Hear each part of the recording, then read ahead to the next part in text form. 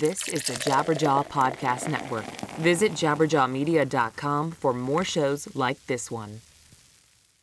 Hey, this is Dewey from Peer Pleasure on Jabberjaw Media. I wanted to tell you guys about the Patreon for the show. It's called the Pleasure Seekers Club, and there's two levels. There's the $5 level and the $10 level. And all this is, guys, is to help support the show, help support the cost of putting the show out. Time spent building the show, hosting costs, travel costs to do the in-person interviews that you guys like so much. It all costs money, and I always try to find the best deal for sure, because I do have a day job as well. But having that support on the Patreon is definitely going to help bring more in-person interviews, more travel, more updated graphics, hosting, websites, all that stuff. So, and if you like the show, $5 a month or $10 a month really helps out. I know it's kind of an interesting thing with the Patreon when something's already free, but it is always going to be free. But if you want to support the show a little bit more, I'd absolutely appreciate it. You can pay either $5 or $10 a month. We'll try to do some special things for the patrons as well as we go, but it's just a way to support the show in a different way. And like I said, I really appreciate you guys coming back week after week. That's the most important thing I can ask for. So definitely go over and check out the Patreon. It's patreon.com/peerpleasurepodcast. Once again, that is patreon.com/peerpleasurepodcast. Sign up today and join the community and help out the show. Keep it growing. And I thank you so much.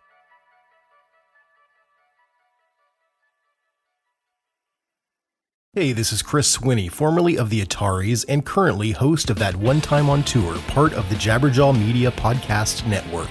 Have you ever wondered what it's really like on the road? The highs can be euphoric, but the lows can be crushing. Join me every week as I chat with guests about what it's like living out their wildest dream and in some cases, their worst nightmare. Past guests of the show include members of The Offspring, Thrice, Rancid, Rise Against, and more. Listen and subscribe at jabberjawmedia.com.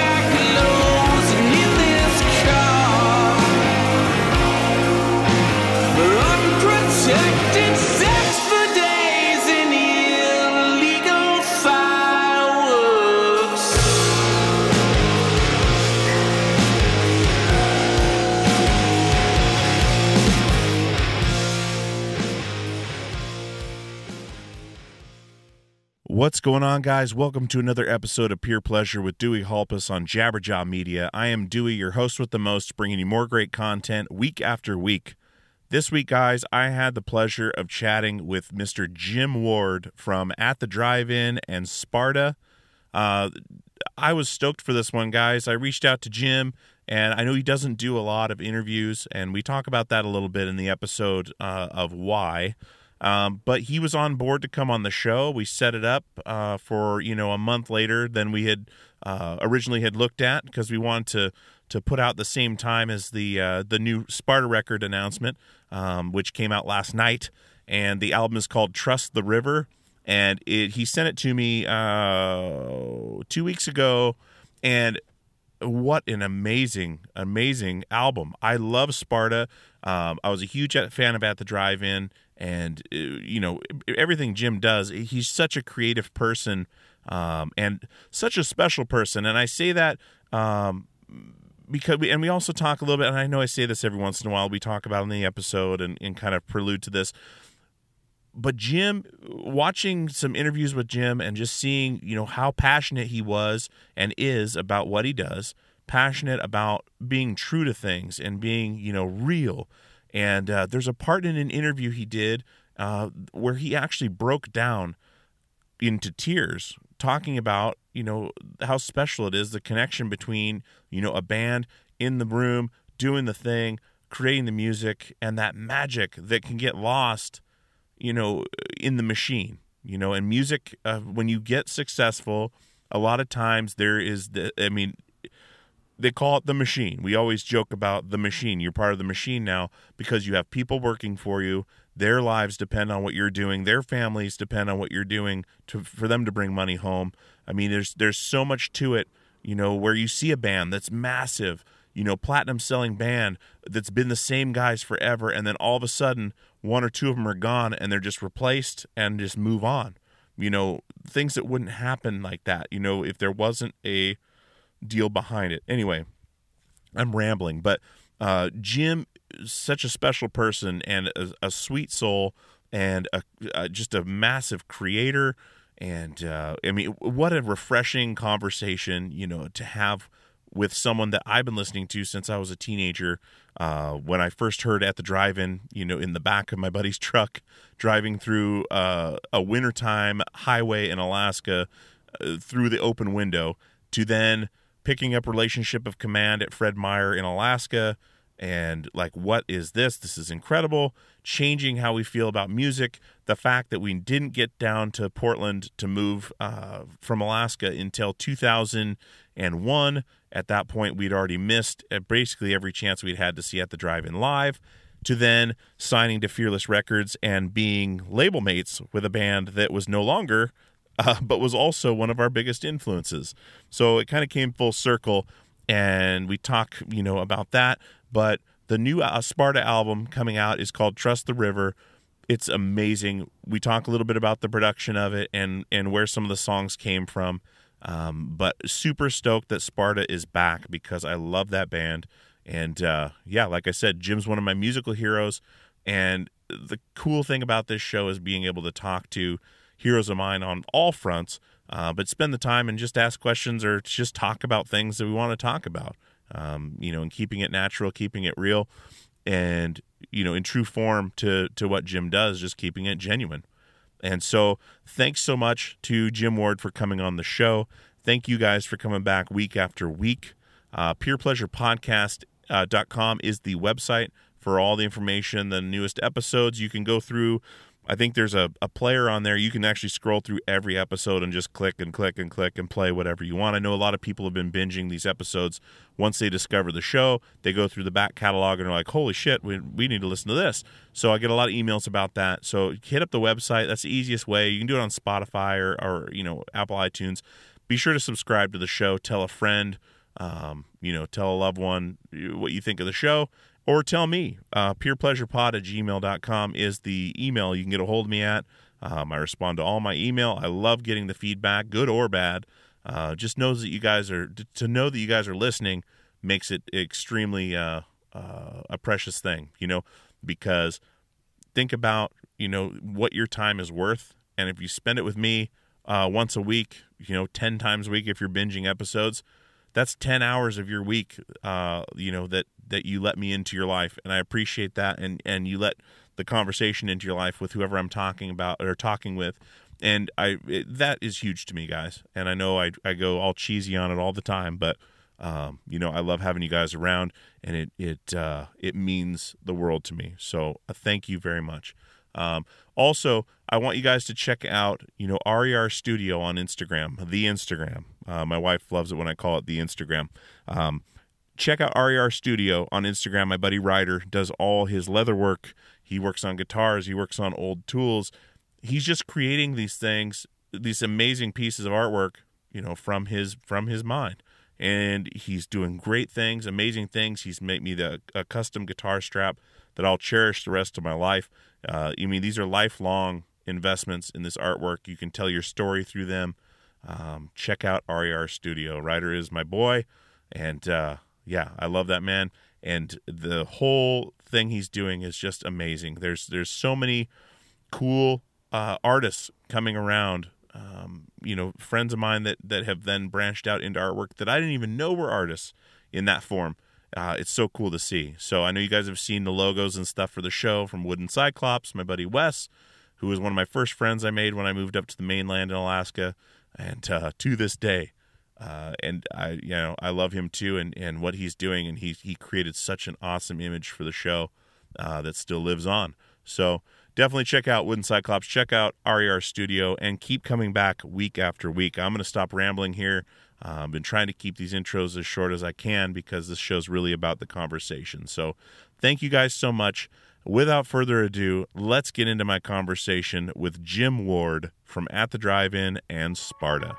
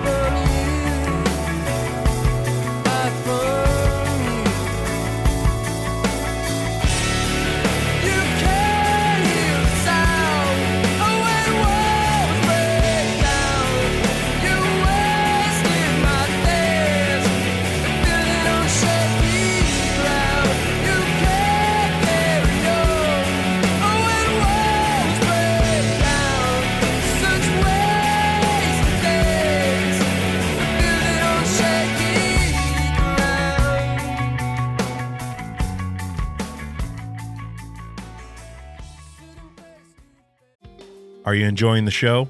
If you are, definitely head over to Apple Podcasts, Google Play, Stitcher, anywhere you're listening to podcasts, wherever you're listening to this podcast right now.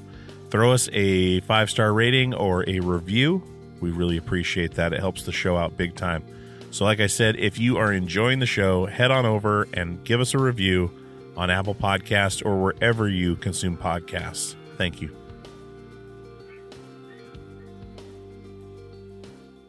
Hello. Hey, Jim. How you doing, buddy?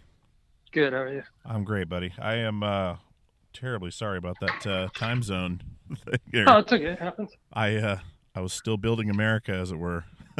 What do you do? I'm a commercial plumber, so right on. I was on the job site up on like the top level, and I was like, I got the call. I was like, oh shit, I must have time zone, and yeah, I was actually listening to the new record you'd sent me. Oh, and it was funny because I was listening to it, and then the phone rang. I looked at it, and I was like, well, that's weird. It took me a second, but yeah, man, I appreciate you taking the time, and been looking forward to it. Yeah. So I don't do this often, so forgive me if I'm out of practice. Dude, that's absolutely fine. That's some of the. Have you done a podcast before? I have not. Actually. Really? This is the first one. I think so. Man, well, as far as I know. Perfect. Well, that works for me, dude. There's a few firsts I've had, and yeah, it's a lot of fun. But so Jim Ward, welcome to the Pure Pleasure Podcast, buddy. Thank you for having me, dude. You're home in El Paso? I am I just got to my house, and I'm going to hang out with my cat while we do this. Right on, dude. So, like I said before, I've been looking forward to this one. I mean, you've been a huge inspiration to me musically, and through. I mean, since my teenage years, it's the one cool thing about doing this show is getting to talk to people that have had a huge impact on your life, and just kind of, get real with people and have a conversation. And it's I consider myself very lucky to be able to do that, because it's not every day, you get to talk to someone who's had a huge effect on you. So I appreciate taking the time. I feel the same way. Oh yeah, for sure. I always feel the same way when I play shows with other bands that I looked up to, or that I'm, currently admiring or whatever. I always enjoy being able to hang out. backstage or at the bar or whatever, and just talk. I love hanging out with crew. It's like my favorite thing in the world to hang out with crew, because they always have like the best stories and have had more interesting lives than people in bands most of the time. Oh, absolutely. I agree with that 100%. I was always the same way on the road. Like I would try to hang out with everybody, and it usually ended up being crew, because on the bigger tours, like it was the only people that were around. Yeah, And, exactly. I I want to mean, hang out. Yeah, exactly. And they're doing the same thing. They're doing the same thing. They're out on the road. They're away from their families, and the story is absolutely. Yeah. That's where you get all the inside dirt, is from the Yeah. crew, Yeah, They totally. have to, and it's so funny too how many bands certain crew members have worked for in the same time frame, where they're jumping from ship to ship to ship. Yeah. Man, I And think you'll see like the same set of crew going from band to band. Like, like a ton of the Deftones guys work for the Incubus guys. So if you're doing tours over a couple of years, you'll see the same dudes, popping up. yeah, absolutely. Have you ever teched for anybody? I have not Okay. actually. No, I started touring when I was just turned 18. Mm-hmm. Was our first. We put out the first At the Drive-In 7-inch when I was just turning from 17 to 18. So that's when I started touring, and I've always played. Man, so you and I are actually label mates, or have been label mates. I'm trying to think. I've been on so many labels. I know, that's what Fearless Records. So yeah. Fearless Records back before, or Fearless Records really. I mean, they were still kind of surviving, I think, off the At the Drive-In catalog at that point, before everything kind of blew up with that whole genre. I guess it's popular now. Like, I mean, Fearless is huge now. And then I almost said Rise Records, but you're not on that new At the Drive-In record, so that's the other deal. But yeah, so that was always cool. When we signed to Fearless, because we would go into the warehouse and grab all the At the Drive-In merch and everything else, and leave everything else. And they're kind of like, "That's all you want?" And we're like, "Yeah, kind of." Looking around the catalog, it's such a strange pairing. Yeah, they were the very last label to, like, we went to everybody for In Casino Out, and they were the very last. I think they were like the last label we talked to, and ended up signing us. And everybody else passed. Wow. That's crazy. That's crazy to think about now. I guess at the time, it's not so crazy getting turned down, but no. At the time, I mean, we were quite small, and playing to a couple of hundred people in LA or whatever. Mm-hmm. Man. But yeah, they took a risk, and I think it worked out pretty well for them. Yeah. Pretty well for us. So it was a good thing. Good people too. I always enjoyed my time there, but I've actually never had the same label for a full length ever. Every single full length I've ever made is on a different label. Wow, that's crazy. Yeah. That's crazy. I mean, what do you attribute that to? Some of it is just, in the beginning, I think it was probably the growth trajectory of the band. So we put out a record on Flipside, and then Flipside wasn't really making records, I don't think, anymore by the time we would be ready for In Casino Out. And then In Casino Out, we just got, big enough to jump at that point. I think in those days, if you hit 10,000 records sold, you pretty much got a major label offer, and that's just that's how it worked. So I think once we hit 10,000 on Fearless, it was in a, it was a really hard decision at the time. And I remember it being really painful for me to go through that. And I think for the other guys to some degree as well, as it's hard to walk away from somebody who's been so supportive of you. And at the same time, you don't want to short yourself on opportunities to get your music to people. And so we left, and then we went to what became Grand Royal. We sort of signed to this like electronic company called Ben, which folded into Grand Royal. And then Grand Royal went out of business. So I might actually just be a curse. So Grand Royal went out of business. And then we started Sparta. We put out a record on DreamWorks. And I remember when we signed to DreamWorks, one of the guys there had come from Grand Royal, and he was telling me, like, man, this label has so much money, like the most money I've ever seen. Like, no, this label isn't going anywhere. So then making Porcelain, which is the second record, we were in the studio at Sunset Sound, and got the call that they had folded and were being sold to Geffen. Oh my God. So put out a record on Geffen. Porcelain came out on Geffen, but that was a tough one because a lot of the people that had been with us on Wiretap were gone. And so we had the same A&R guy, but basically, he got folded into Geffen and was sort of lost at sea a bit, I think. So I don't think that record ever got its due. But so then our contract was up, I think. Yeah. At that point, or we got dropped. I'm not really sure what happened. Either way, and then signed to Hollywood, and that was the fastest. Like end of a relationship ever. Like the record came out. I don't even know how long it was, but we were in Australia, and they'd actually picked up Sleeper Car, which is my other band. They had agreed to put out that record. So then I got a call while we were in Australia and was like, well, you got dropped for both records, for both bands. So like I don't think we ever signed anything for Sleeper Car. I don't think there's any like formal agreement, and still got dropped. It's just like, man. And you're in Australia, which is just like, geez, could it be any further away from when something happened? Yeah. Wow. So that was it. So I just keep putting out records on labels, and then I don't know, weird luck. It's like a collect 'em all kind of story. Yeah. It's pretty crazy how many people we've worked with, or I've worked with, over the different bands. But wow. So Hollywood Records, didn't they put out like a lot of like the Disney stuff, or like the? Yeah, they're owned by Disney. Okay, so they put out like and I think I kind of think what happened is they had an A&R staff. Like our A&R guy there was awesome, and he was allowed to sign bands that were sort of more in the influential category than the super profitable category. Yeah. And I think that's sort of where we fell. And then the way I understand, and I don't know for sure because I spent easily 15 years not paying attention to any business at all.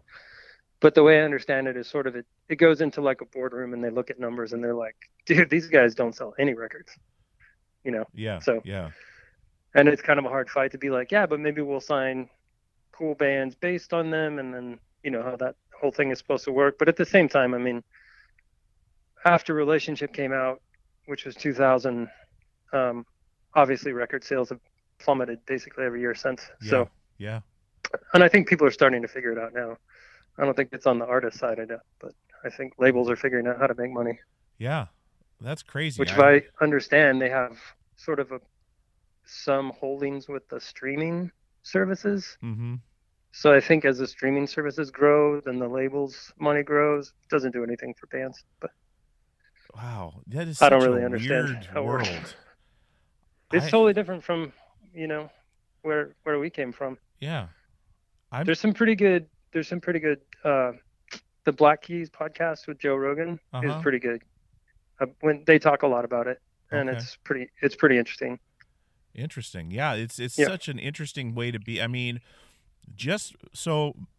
You and I have never met before. I've worked a couple Sparta shows. In between touring, I worked security at a venue here in Portland, and you guys played probably 3 times. But I don't think we've ever met. But so all my information and views and perception of you is from different media I've seen, music you've put out. And the one thing when I was originally reaching out for this conversation was, you just seem like such a genuine person and very, it seems like you know who you are and you'll stick to your guns, but you're also a very, very humble, thoughtful person.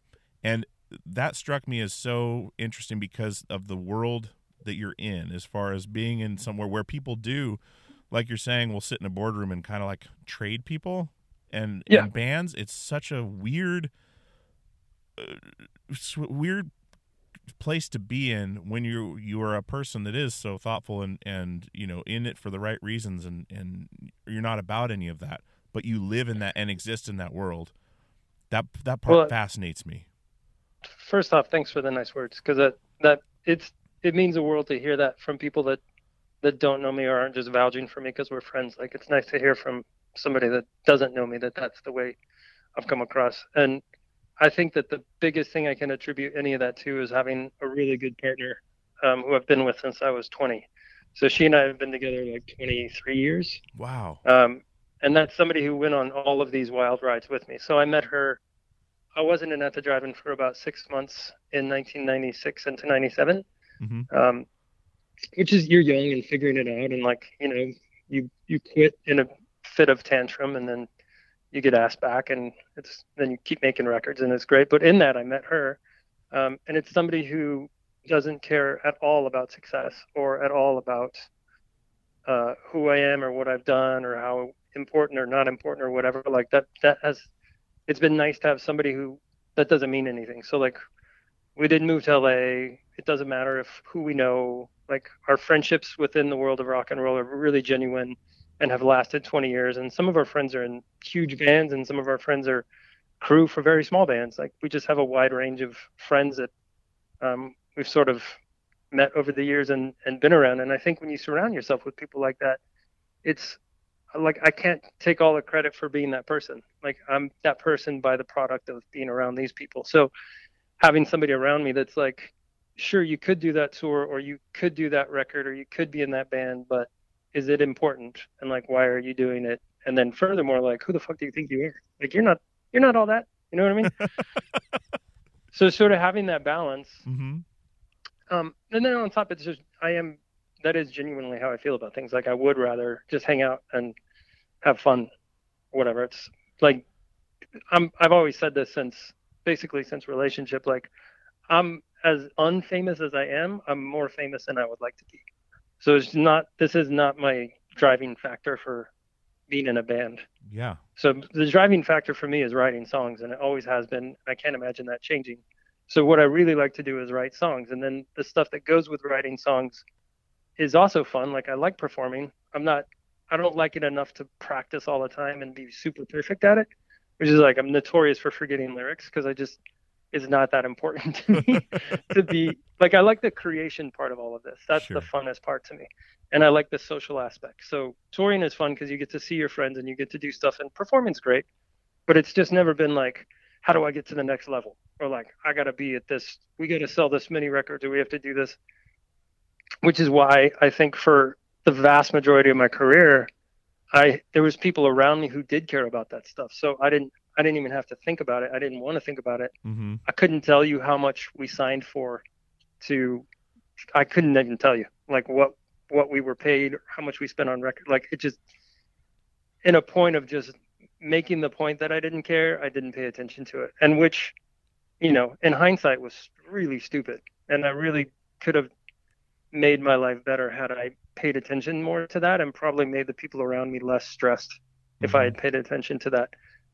But it was, you learn, you grow up, and now I run, my wife and I run businesses in El Paso, and I have a whole different respect and sort of perspective for the business side of these things. And that really came into play when we toured last year. Like, it was like, how do we do this in a way that's fun, that people are paid as well as we can be paid, and we don't charge ridiculous amounts for tickets? And, how does this make sense, like, both financially and emotionally and all of the things? How do we do this the best way? And what I found is that at the end of last year, or at the end of, actually not 19 but 18, we toured in 18. At the end of 18, I was the happiest I've ever been at the end of any amount of touring. And so it just sort of, going into 2019, I knew I wanted to record. I did it on the pace that made sense for me. I gave everybody an out. Like, this is what's comfortable for me. If it's not comfortable for you, just speak up. Like, there's no perception, there's no like predetermined outcome of this at all. I just want everyone to do what's good for them. And if we put that on the table, all of a sudden it changed. Everybody's suddenly calmer. And it's like, I don't need, Matt works in LA. He lives in LA and he works in LA, and he's really the only other member of Sparta. So I said, you tell me what's comfortable for you. You want to take a few days off and fly to El Paso and record? Like, we'll do that. You want to do it via email for a while? We'll do that. It's no big deal. Yeah. And he's a super chill guy. So it was easy for us to sort of navigate that. Once you kind of take out what it's like to be in a band. It's really hard to keep 4 people happy, 5 people happy. And then once you start adding wives and kids and houses, it gets so hard. And really, I've seen the shittiest version of that.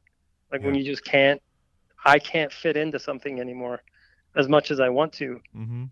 It doesn't matter. Um, it's just it's too difficult if not everybody has the same desired outcome. And my only outcome is quality of life. That's the only thing I care about. And So that, it doesn't matter.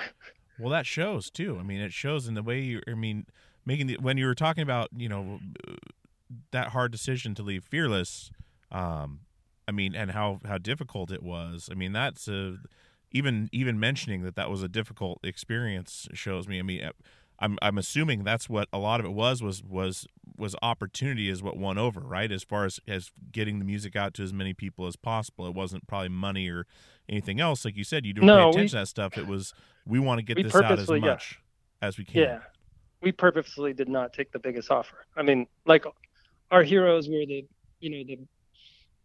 stories of Nirvana signing. Like one reason we went where we went was because they were the people that signed and managed Nirvana, Mm-hmm. and their stories were like, yeah, they would basically drive us nuts by having to follow all of these rules that come from your community, and that appealed to me. As hard as it was, like going somewhere where they basically understood they had taken a band from the underground and made them, literally the biggest band in the world. Yeah. At least and I'm not saying they, like, I'm not a mind reader. I don't know if they really believe this or they really respected it or not. But I'll tell you, my perception at I was like 22 at the time. My perception is like these people care, and that's where I wanted to go, and Mm-hmm. and we all wanted to go where people cared. It wasn't like nobody was like, I need the most. Again, this is one of those things where you go from making probably $300 a month to $500 a month. Mm-hmm. Like that was the jump in our income. So we toured all the time, and that's what we lived on was pennies. Yeah, dude. So then you go to this label, and yes, they're spending more on marketing and things that you never see. But essentially, my life didn't really change.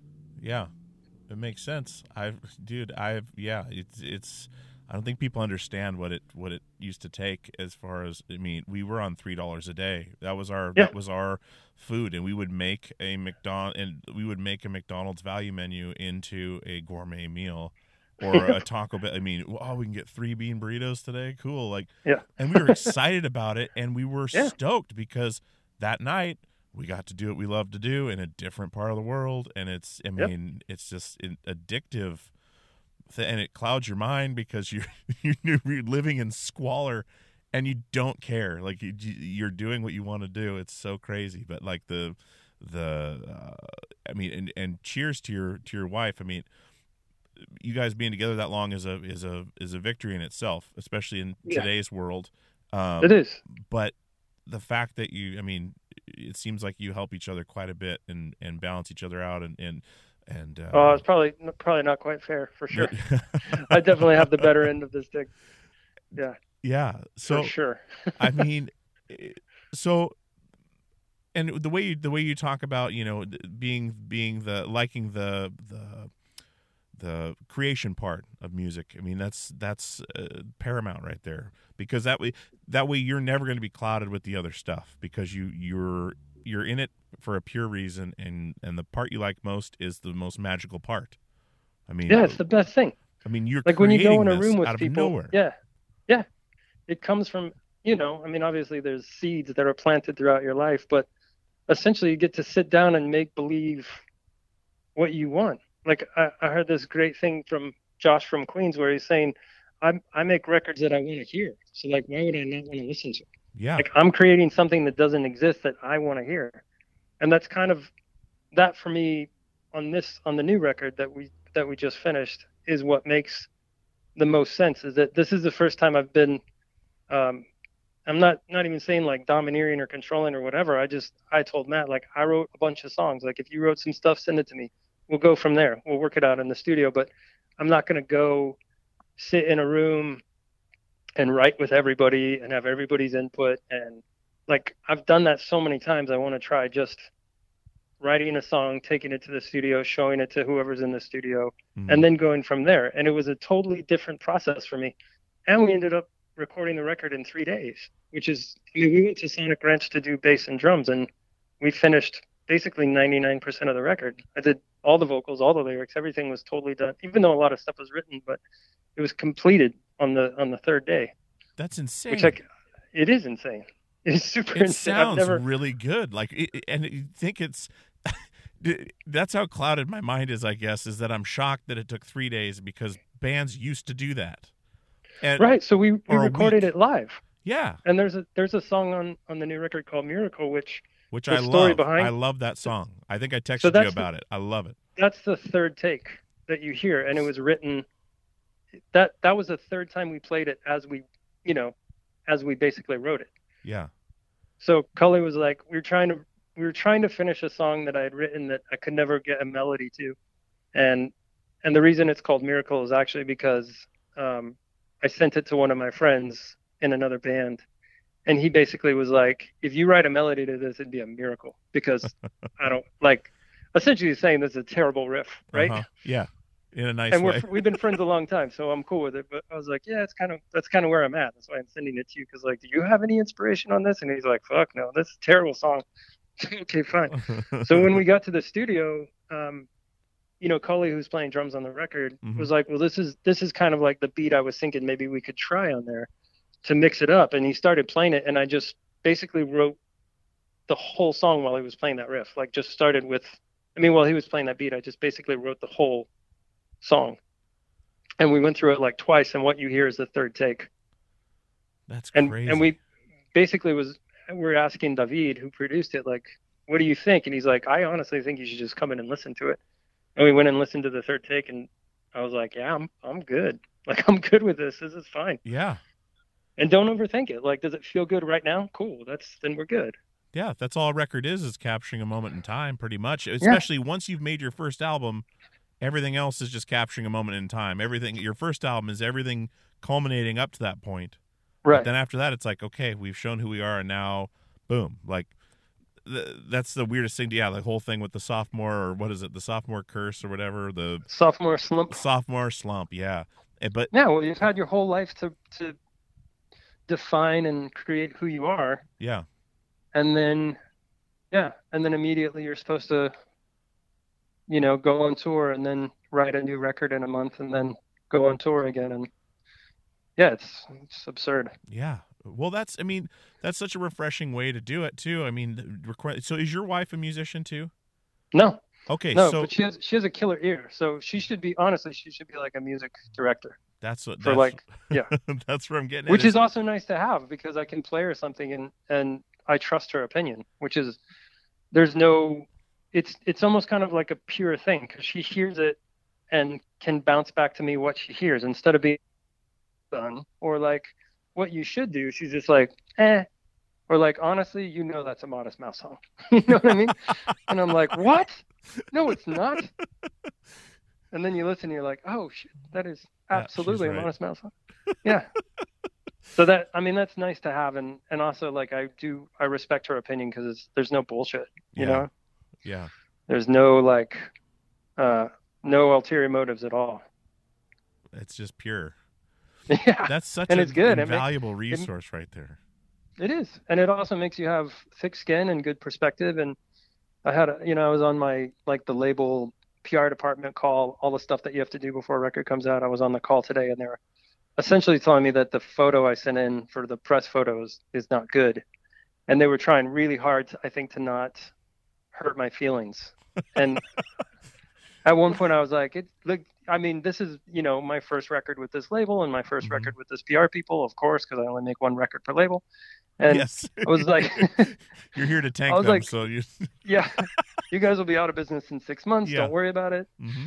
No, I was just like, look, guys, I've been doing this a long time. I have thick skin, and I'm not, like, if I'm going to fight you on something, like, you'll know it as soon as, like, I'll fight you. I'm not trying to make your life hard. Yeah. So this isn't like, I'm not a prima donna. If this picture is going to give you anxiety, I'm cool. Like, I'll take a different picture. I just hate taking pictures. Yeah. Like, I don't like reading about myself. I don't like, I'm not going to listen to this podcast. No offense, but I was there already. Jim. You know what I mean? Yeah, but it's like, I don't read reviews. I try not to do any of that stuff.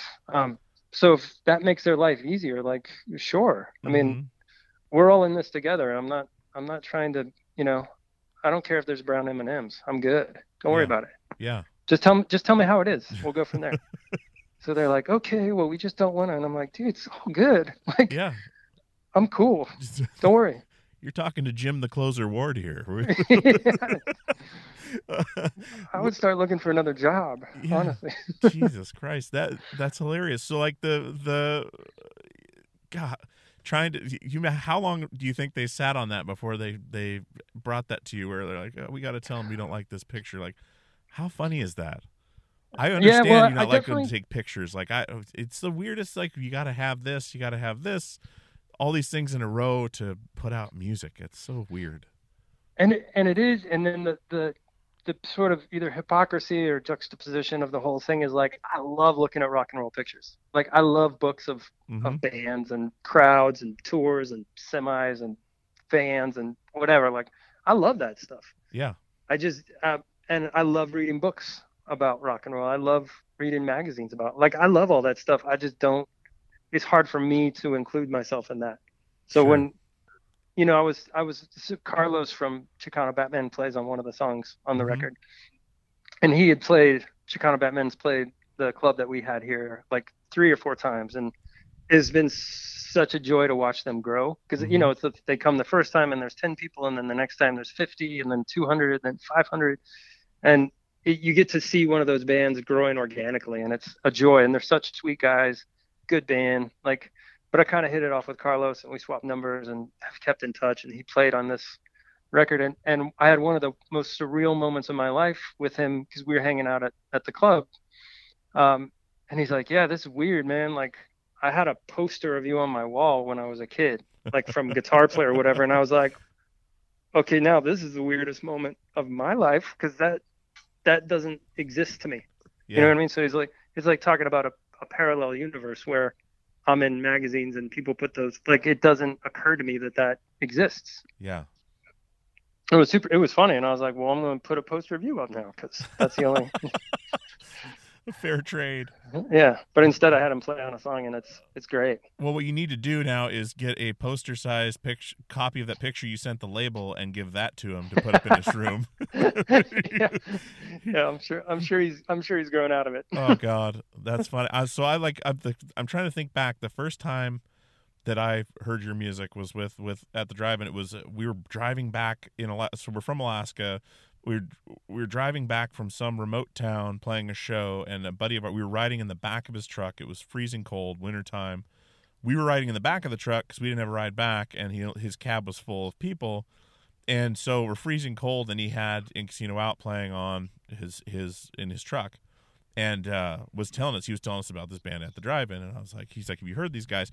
I'm like, no, because they were from Anchorage, and we were from Wasilla. So like Wasilla is the little town, and Anchorage is the main town. So yeah, all those kids in Anchorage got things, of course, a year late from everywhere else in the world, but also 6 months before we did. So right. He was always telling us about it. So, and I was listening to it then in the truck, and of course it was skewed because I was listening to it in the back of a truck with a window open. If you can imagine, in an Alaskan winter, in the middle of the night, driving back through this random stuff, and it hit me. I was like, man, this is really good. And then Relationship came out, and I ended up buying that at a Fred Meyer. Fred Meyer is like you probably know Fred Meyer. It's in like the Northwest. Same place I bought the Refused record, Shape Punk to Come, at a Fred Meyer. And I was like, wow, these guys have gotten pretty big. They're in Fred Meyer. Holy shit. And then, that's when I heard Relationship. And then it was like, wow, okay, now I really get what's going on. And then from then on, it was just, follow the road. But that's the first time I heard it, and that's my way of getting into what you were doing. And then who knew we would eventually sign to Fearless and whatever else. And I think you and Johnny from Portugal have met each other. I think he mentioned something about. I told him I was going to be talking to you, and he mentioned you guys had met up in El Paso or something. But yeah, so it was like one of my favorite backstage moments.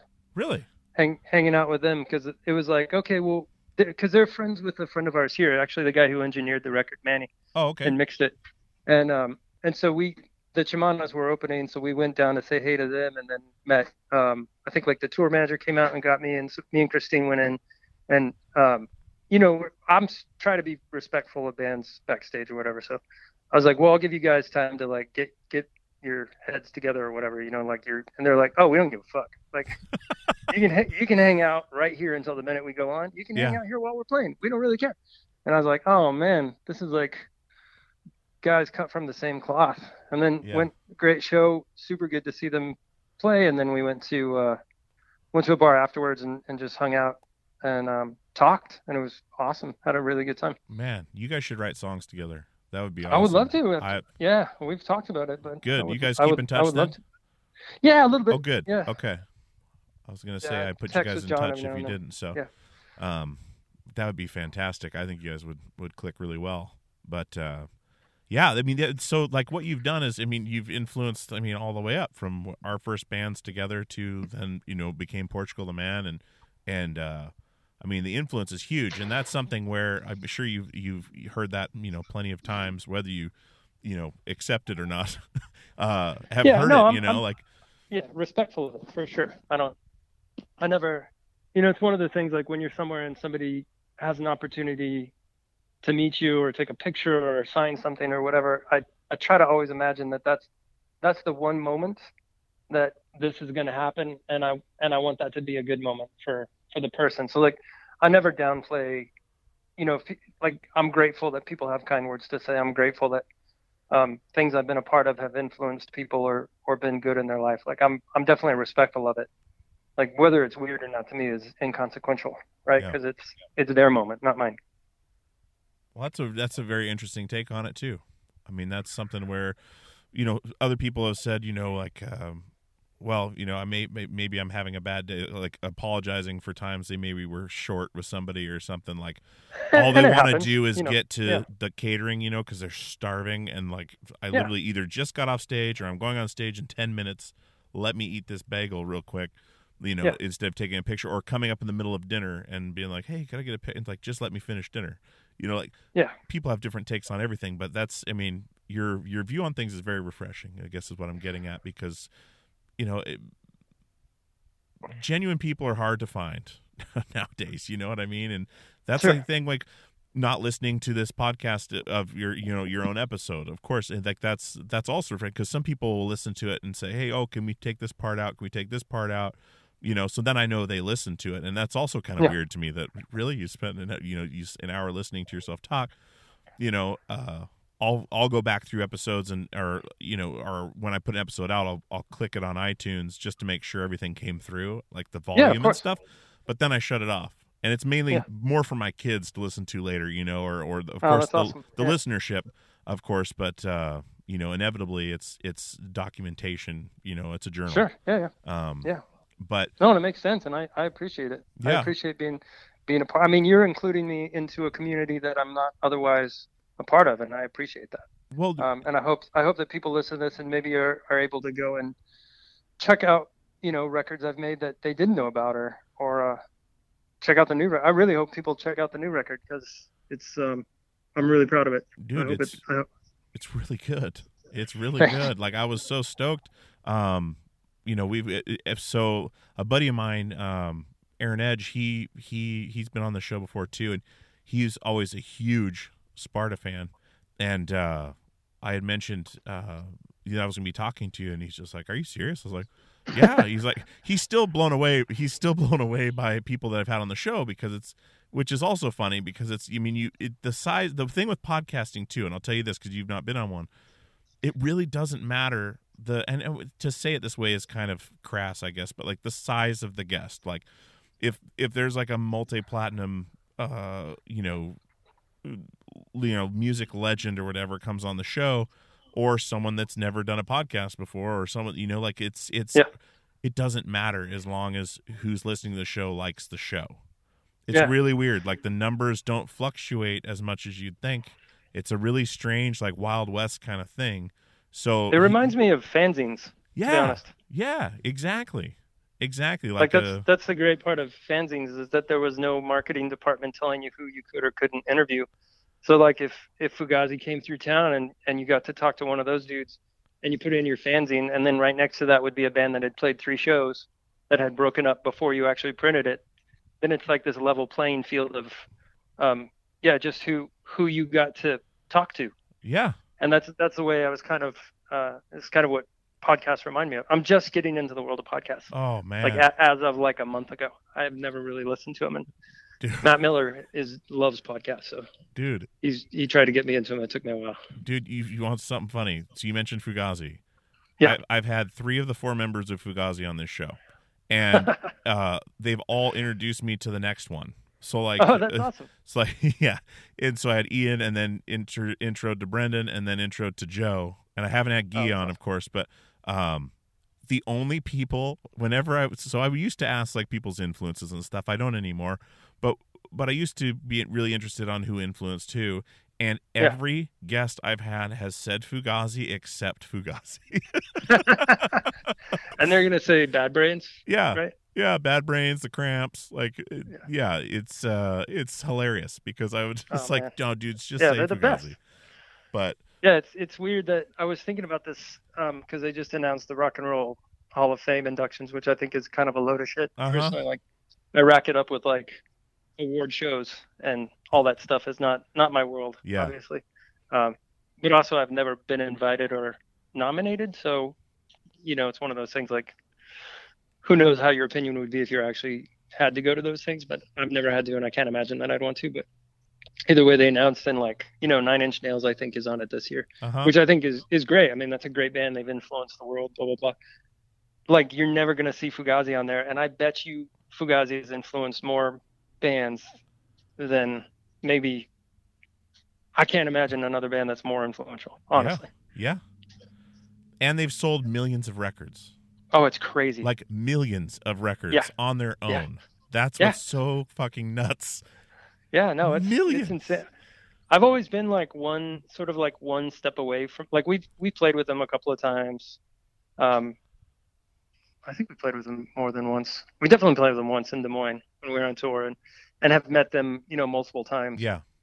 But I can't cross the line of like I can't be normal. It's impossible for me to even really talk to them, which it has to be annoying. You know what I mean? Like I try to just avoid it, to be honest with you. Really? Oh, yeah, man. because I can't. You know what I mean? It. Like it's a weird thing, and it's nothing on them. It's just like for some reason I just turn into this like tight-lipped, like sweaty teenage kid. I just like, oh god. Hello, sir. Yeah, and we have like loads of mutual friends, so it's not like, and I don't know. I can't. It's just one of the most important, and it's not just the band. It's the ethics, and it's the sort of everything about that scene for me was huge. I mean, I do the same thing with Jay Robbins. Like when I talk to Jay Robbins on the phone, and it's every time I do, I'm like, this is so weird. Like, this is so weird. And I tell him like, this is so weird that I'm talking to you. And he's like, I don't understand why you say that. And I'm like, of course you don't. Yeah. Because you're Jay Robbins. But, his harmony on Jaded Eyes on that Government issue is like perfect. Yeah. There's just so many like little perfect things that you have that you've grown up and listened to and have changed who you are or influenced who you are. And then you're in a room and you're like, I don't have anything. Like, I'm not going to say anything important at all. Sure. That's funny you mentioned that because this, like, I get a lot of, so like, basically this whole show is just like it's a conversational show, right? Like, it's not like a question show, which I adore because that's my whole goal is to take, someone, especially like, so like, I can say it, you're one of my musical heroes, right? And I say that casually, but it's true. But at the same time, you and I are just talking. Like that's what's so cool about it is I get emails all the time from people that say I could never do that. I could not. Yeah. That's why it's funny you say that. I could never talk to this person on the phone and have anything to say except for or just choking up because holy shit, and that's why. I kind of act as a conduit for people that can't. It kind of feels like that's my mission, if that makes sense. There's a difference. Like you have this ability to do this. Like this is an enjoyable conversation. Like you're good at what you do. So you should definitely take that credit. Whereas I don't know that everybody is built to have conversations with people that they admire or whatever. And I would hope that now, if I casually saw any of the guys from Fugazi, that I would be a little bit different, because this is also when I'm like in my 20s, and I definitely have not seen them in a very long time. But Yeah. so maybe it'd be different now that I have sort of life under my belt a little bit more. But I guess it's one of those things where you just want to, I guess you want to keep your idea of what all of that is kind of sacred in a way. Sure. Like the never meet your heroes kind of thing, or don't meet your heroes adage Yeah. that people say. That was something I did want to ask you is if, and of course you've mentioned Fugazi, playing with Fugazi and meeting some of your, Yeah. but are there some other heroes you've met that you've either had a good or bad experience with, or do you kind of, when you do that, aside from Jay Robbins, what you're saying, like, do you just kind of lock up and kind of like shy away? No, and I think that's sort of an exceptional case those days, because I have had a couple of run-ins with Bono that have been really great. And I mean, at sort of crucial points in my life, I've had these moments with him, like private, personal moments that sort of defy reason. Like, I wasn't there because I'm famous. I wasn't at a party. It was just like we happened to be in the same spot, whatever. And they've been pretty massive. And it's one of those things where you realize pretty quickly, like, that band is that big and has made records that are that great because the people in the band are that, whatever gift you're given, they got triple dose of it or whatever it is. I don't know. But the fact that it's hard to explain, right? It's just like being around somebody, there's an energy. And there's sort of the first time I met him was at the Brits, which is like the Grammys of England, right? Uh-huh. I was at the Brits with some friends, like, and it was like right before I had to drive and stopped the first time, and we had canceled the European tour, and I was just trying to get my shit together before I flew home because I was about to get married, and our world was kind of in chaos, and honestly, I just was with my friend and drank way too much to have the guts to go up to Bono and be like, "Hey, I know you've name checked my band on MTV, and I'm kind of losing it. Can I talk to you for 5 minutes?" And he's like, "Absolutely." And he took me to a corner, and I told him, I'm having a hard time understanding. I'm having a hard time in the transition, from where we came from to what's happening now. And all of this is it's scaring me, and I don't know how to deal with it. And it's freaking me out. And, the first thing he said is, "I'm going to be really bummed out if you quit. So, like, just hang in there." And he's like, "It was the same way for us. Like, going from 5 people to 500 people is one thing, and then to 5,000 people is totally different. And it changes." I can't remember exactly what he was saying, but basically he's saying, like, "Look, we all go through this. You're not alone. Hang in there. You're going to be all right." Kind of one of those kind of conversations, just like a big brother sort of giving you a pep talk. And he's like, I think that you are making good stuff, and I hope that you figure it out, which we didn't, but it was nice. That's insane. It was a nice conversation. Yeah. And then I didn't see him for like 16 or 17 years. And one of my friends was working on their management. And so Christine and I went to Dallas to see the show. And I don't know if my friend told him I was coming or how it came up, or maybe like, "Oh yeah, I have a buddy who whatever," but he remembered that and then asked him to bring me in early, to catch up for like 10 minutes. And I was like, who does that? Yeah. Like, a pretty inconsequential guy. I mean, in the grand scheme of music, like, I'm sure there were crazy famous people at the Dallas show or whatever. And he was, he asked his friend, like, "Can you have him here at 7?" So we went at 7 and got to catch him. Christine got to meet him, and the Edge came in, and, I have all these weird experiences with those guys. And so things like that, it was totally normal. Yeah.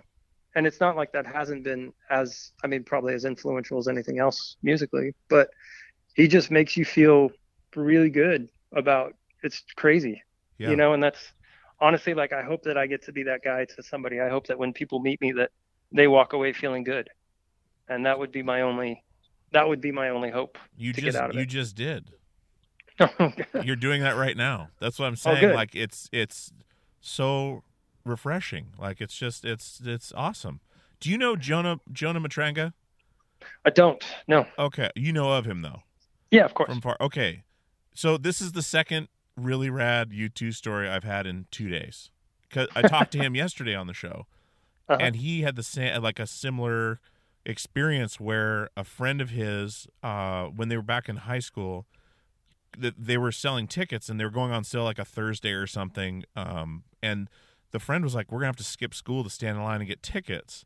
So I miss those days. he wrote the management somehow and told them like, "Hey, you should not do these on a weekday because kids are going to skip school to do this." That's so awesome. And the management wrote him back and were like, "Hey, you're right. We're not going to do that anymore. Here's some tickets and passes." And they went with backstage passes and ran That's into insane. Bono came in and was like, "Hey, which one of you guys is so and so?" And the kid's like, "Me," and he's like, "You're the one that's been beating up on our management," and Oh my totally God. like brought them into the fold and hung that's out amazing. and remembered them, and like the next time they saw each, it's crazy. It's a weird story. Yeah. But that's the kind of person that he is, right? Yeah. That's he spends his mental and emotional capacity on doing that. Yeah. And that's exceptional. That's like beyond exceptional. Dude. And so the other thing I can say about the management responding that way is and I've said this for years, you can meet one person from a band's crew and know exactly what those guys are like. Yeah. So if you meet a drum tech or a backline tech and they're not very pleasant to be around, I can pretty much guarantee the band is not pleasant to be around. Sure. And I'd say with like 95% authority that's the way it is. And the reason their management gives a shit is because they give a shit. Yeah. Because they surround themselves with people who care. And that's to me the most crucial thing. And I don't know why you wouldn't do that. But I assume people that have their head in a different place, that's not a priority. So, to each their own. But yeah, I can guarantee that's why the management responded that way. So it's so it's so funny that just in 2 days, two awesome U2. I've had zero U2 stories. And then the last 2 days, one after the other, but it, like amazing stuff. Like how many people? I mean, you said when we first got on the phone, you don't do this a lot, like the interview stuff or the like the press kind of stuff. Imagine how many people they have to talk to for 10, 15 minutes at a time, and then forget, and then forget, and then forget. Yeah, it's insane. But to be able to recall that, why is that kind of fall in line with your with the rest of everything? Why you don't do this very often? Like I remember seeing something. Where did I see this? You mentioned something like I'm not going to do any more interviews. Like I'm just kind of done with it. Yeah, was that? Am I dreaming that? It's It's brutally hard on my on whatever it is. I don't know what the right word is to not make it dramatic. It's just something like this I enjoy. And so basically I've said I'll do X amount of podcasts for this. And again, I'm not trying to make the people around me's life hard. Yeah. So I get that there's things that need to be done. But my thing is like there's a lot for my career and my history and the things that I have talked about and the things that I don't talk about, there's a tremendous amount of baiting that happens when I do an interview. And so there's ever since the band stopped in 2001. So for the last like 19 years, there's basically a question waiting for the end of the interview. And it's sort of compounded because things have turned on and off and there's weird stuff or whatever. But because those things have happened, I just can't. It's not fun for me to do it. Yeah. Like it's not a conversation. Most of the time I know what's coming and I'm waiting for them to sort of know that when they ask that, it's going to be over. So it's like the last question. And I'm always just have to look at them like, really? Like we could have just had a nice conversation. You think you're the one that's going to get me to talk about this? I've never talked about it in the press, not in 19 years. Yep. So I've been, I was raised in a way that if you don't have something nice to say, don't say it. So what I talk about is the stuff that I love from those days. Mm-hmm. Of course there's bad stuff. Of course there's bad feelings. Of course, like anybody, any relationship, but I don't need to air that. That's not me. Other people can do whatever they want, but that's not me. Sure. So essentially like going into an interview, and because written interviews are it's tougher because you don't have a conversation and that's what's printed. You have a conversation and then they take 13 seconds of it and then the rest is about how annoying somebody in the room was or whatever spin they put on it to sell their story to the magazine or whatever it is. And I have great respect for journalists. That's not my problem. Mm-hmm. My problem is I'm not a great subject to interview. Like I'm not huge about talking about myself. I'm not Like I don't have my points down as to what's going to sell the record and whatever. Like I'm not good at that stuff, and I have no desire to do it. So therefore, interviews become pretty painful for me. Yeah.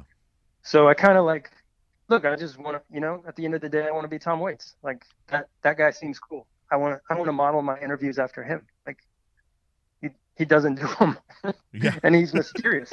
You know what I mean? Like I'm not a mysterious guy, but I can not do interviews, and maybe that would add some mystery. But I do, and that's the other thing is, again, like the hypocrisy or the juxtaposition of it is like I like talking to people.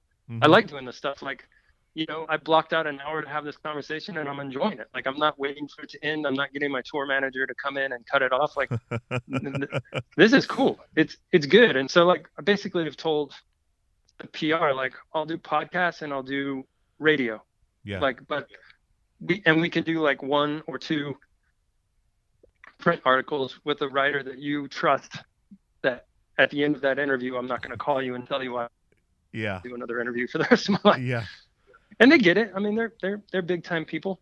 They know what they're doing. Sure. And I've made it really clear to them that it's not like a diva thing, and it's not like I'm too important. It's just it's not a good fit for me. And they're super understanding of it. And Sure. they're it kind of makes their life easier in a weird way. Oh, absolutely. What firm are you working with? Grandstand. Oh, okay. Perfect. So then I know exactly what question you're probably talking about. Yeah. And that's the thing that with podcasts can be guilty of it too, is trying to get that, what is it, pitchfork or blabbermouth soundbite where on the whatever podcast so-and-so said this. That's happened to me one time, and it's because JP from Dead Cross had mentioned the release date of the record that was coming out and didn't know he wasn't supposed to say it, and I didn't either, so it came out, and then everyone jumped on it, and I was almost embarrassed because, like, that is not what this whole thing is about. I don't have, like, when you called me earlier, I was at work. Like, I was at work. I don't do this for money. Like I do it because I love it, and I love talking to people, and I love like what we're doing right now. Yeah.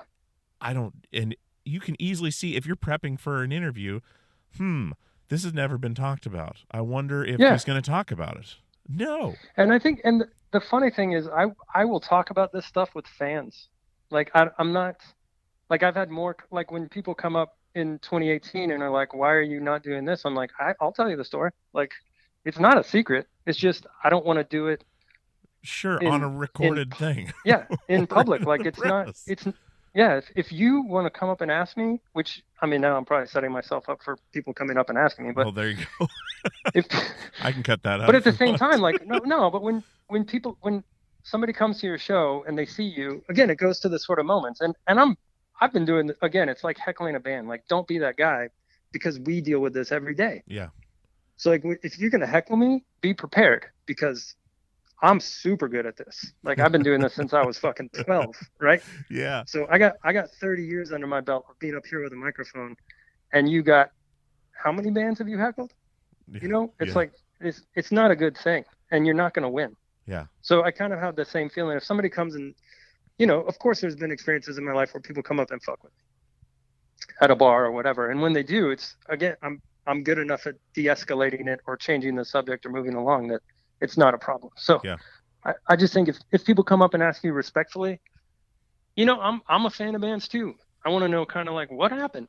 Well, this is what happened. Oh, okay. Mm-hmm. Yeah, it's not that big a deal. Yeah, it doesn't change anyone's world.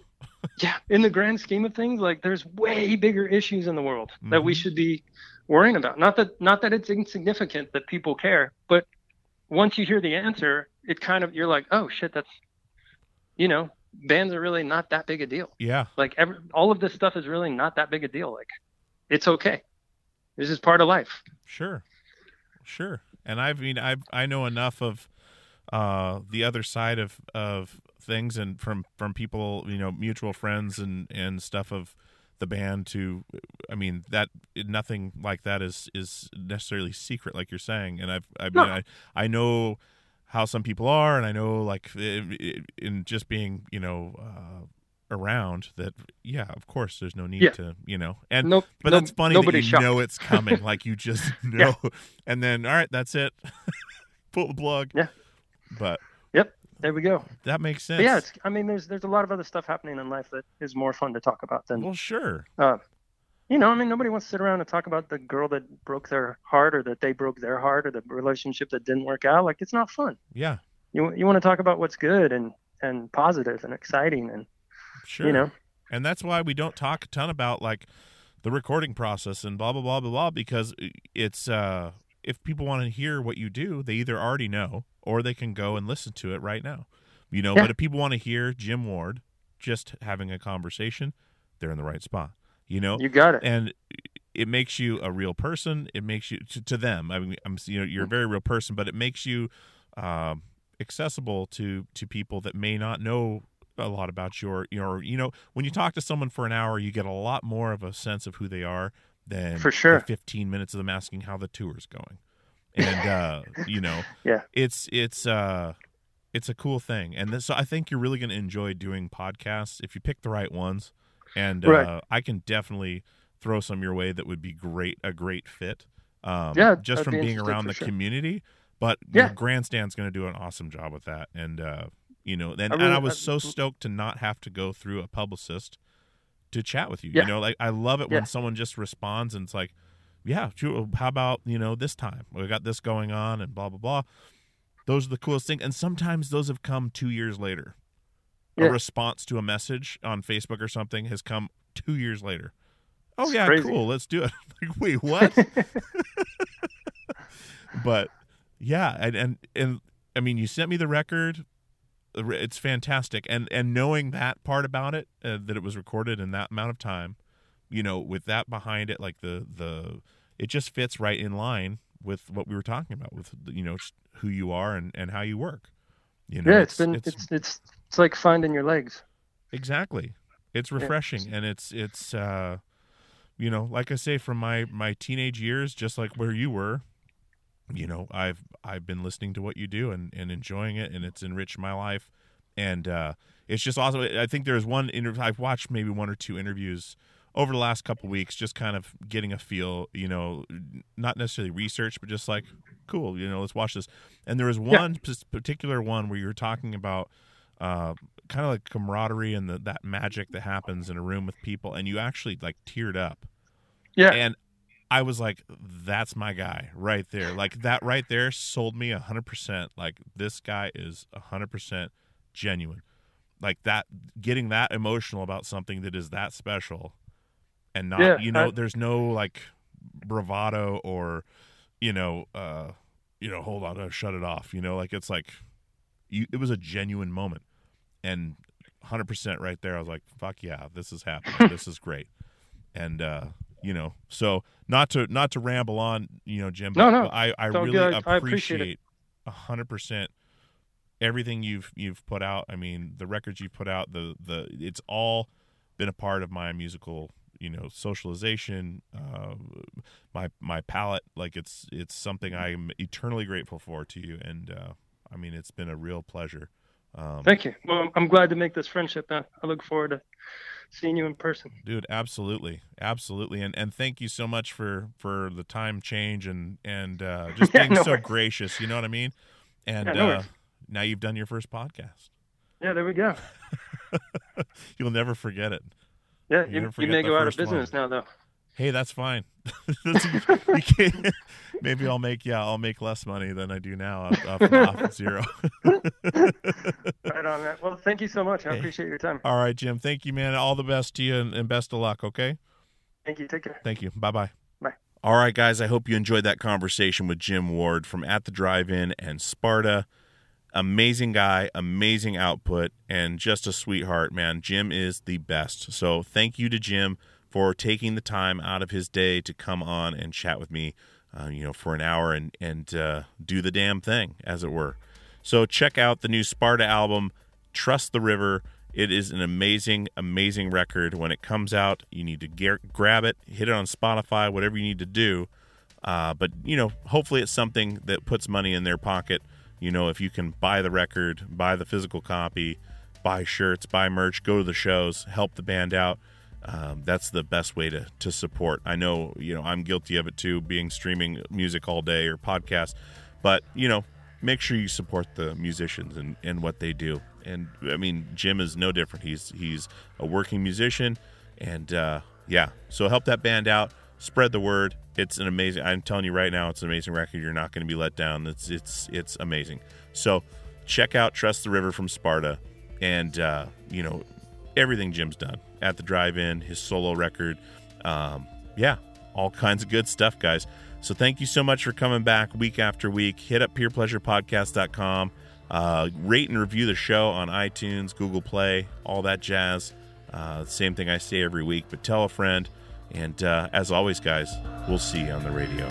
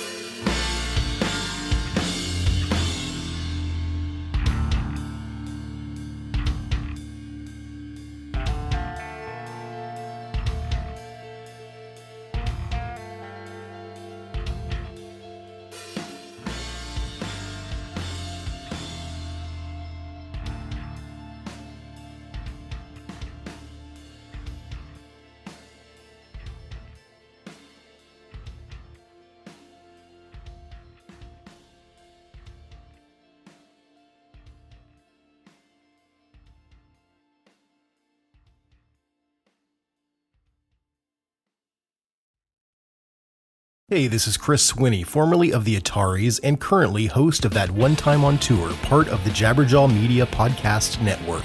Have you ever wondered what it's really like on the road? The highs can be euphoric, but the lows can be crushing.